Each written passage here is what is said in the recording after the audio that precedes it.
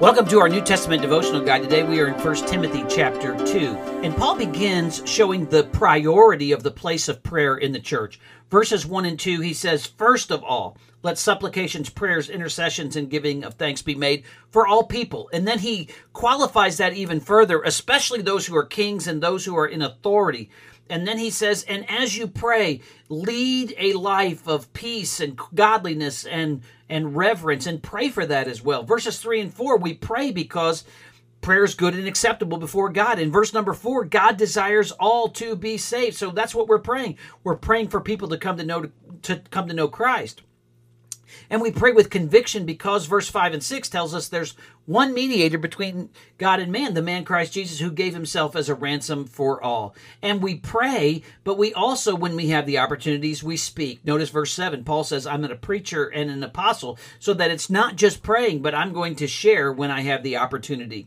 Secondly, Paul then takes the second half of this chapter and talks about the place of people in the church. Verse number 8, he gives a word to men, that men are to pray with a pure heart before God, lifting holy hands, and they are to pray with peace before others, no wrath, no doubting. Then he gives in verse 9 and 10 a word to women specifically about their dress.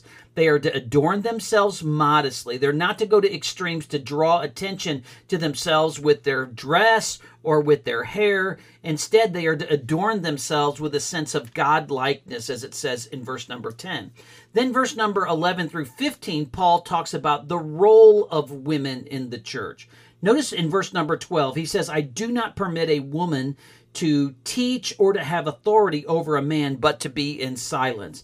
I believe here he's talking about the corporate worship experience, that a woman is not to preach as the pastor, and she is not to pastor with authority as a lead pastor in the church. Instead, elders are the ones who are to teach. 1 Timothy 3:2 says that they are to be the teachers. Then they are to be the leaders of the church as well.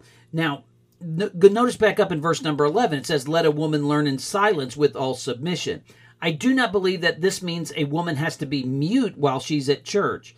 There are places a woman can serve, and she can lead, and she can teach. And you look at examples in the Bible of women coming alongside and teaching. You even think of Timothy's mother and grandmother teaching and instructing him. But within the church, I think it's clear that a woman is not to preach and she is not to be the lead pastor. Why is that? Well, I think we have two reasons. First off, God's design in creation. Verse 13, Adam was formed first, then Eve. So God's design in creation gave Adam authority. Secondly, we see Satan's temptation. Verse 14, Adam was not deceived, but the woman being deceived fell into transgression.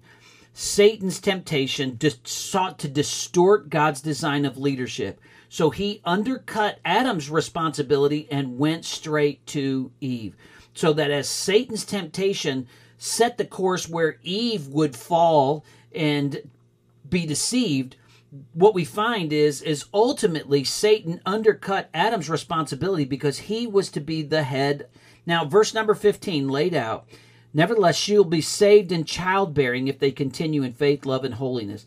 Now, the picture of being saved in childbirth is probably a better principle, that she will be safe in childbirth. That though she goes through this horrific experience, that the Lord is going to keep a woman safe. Now, obviously, this is more of a principle because we know through history that women have not always survived childbirth.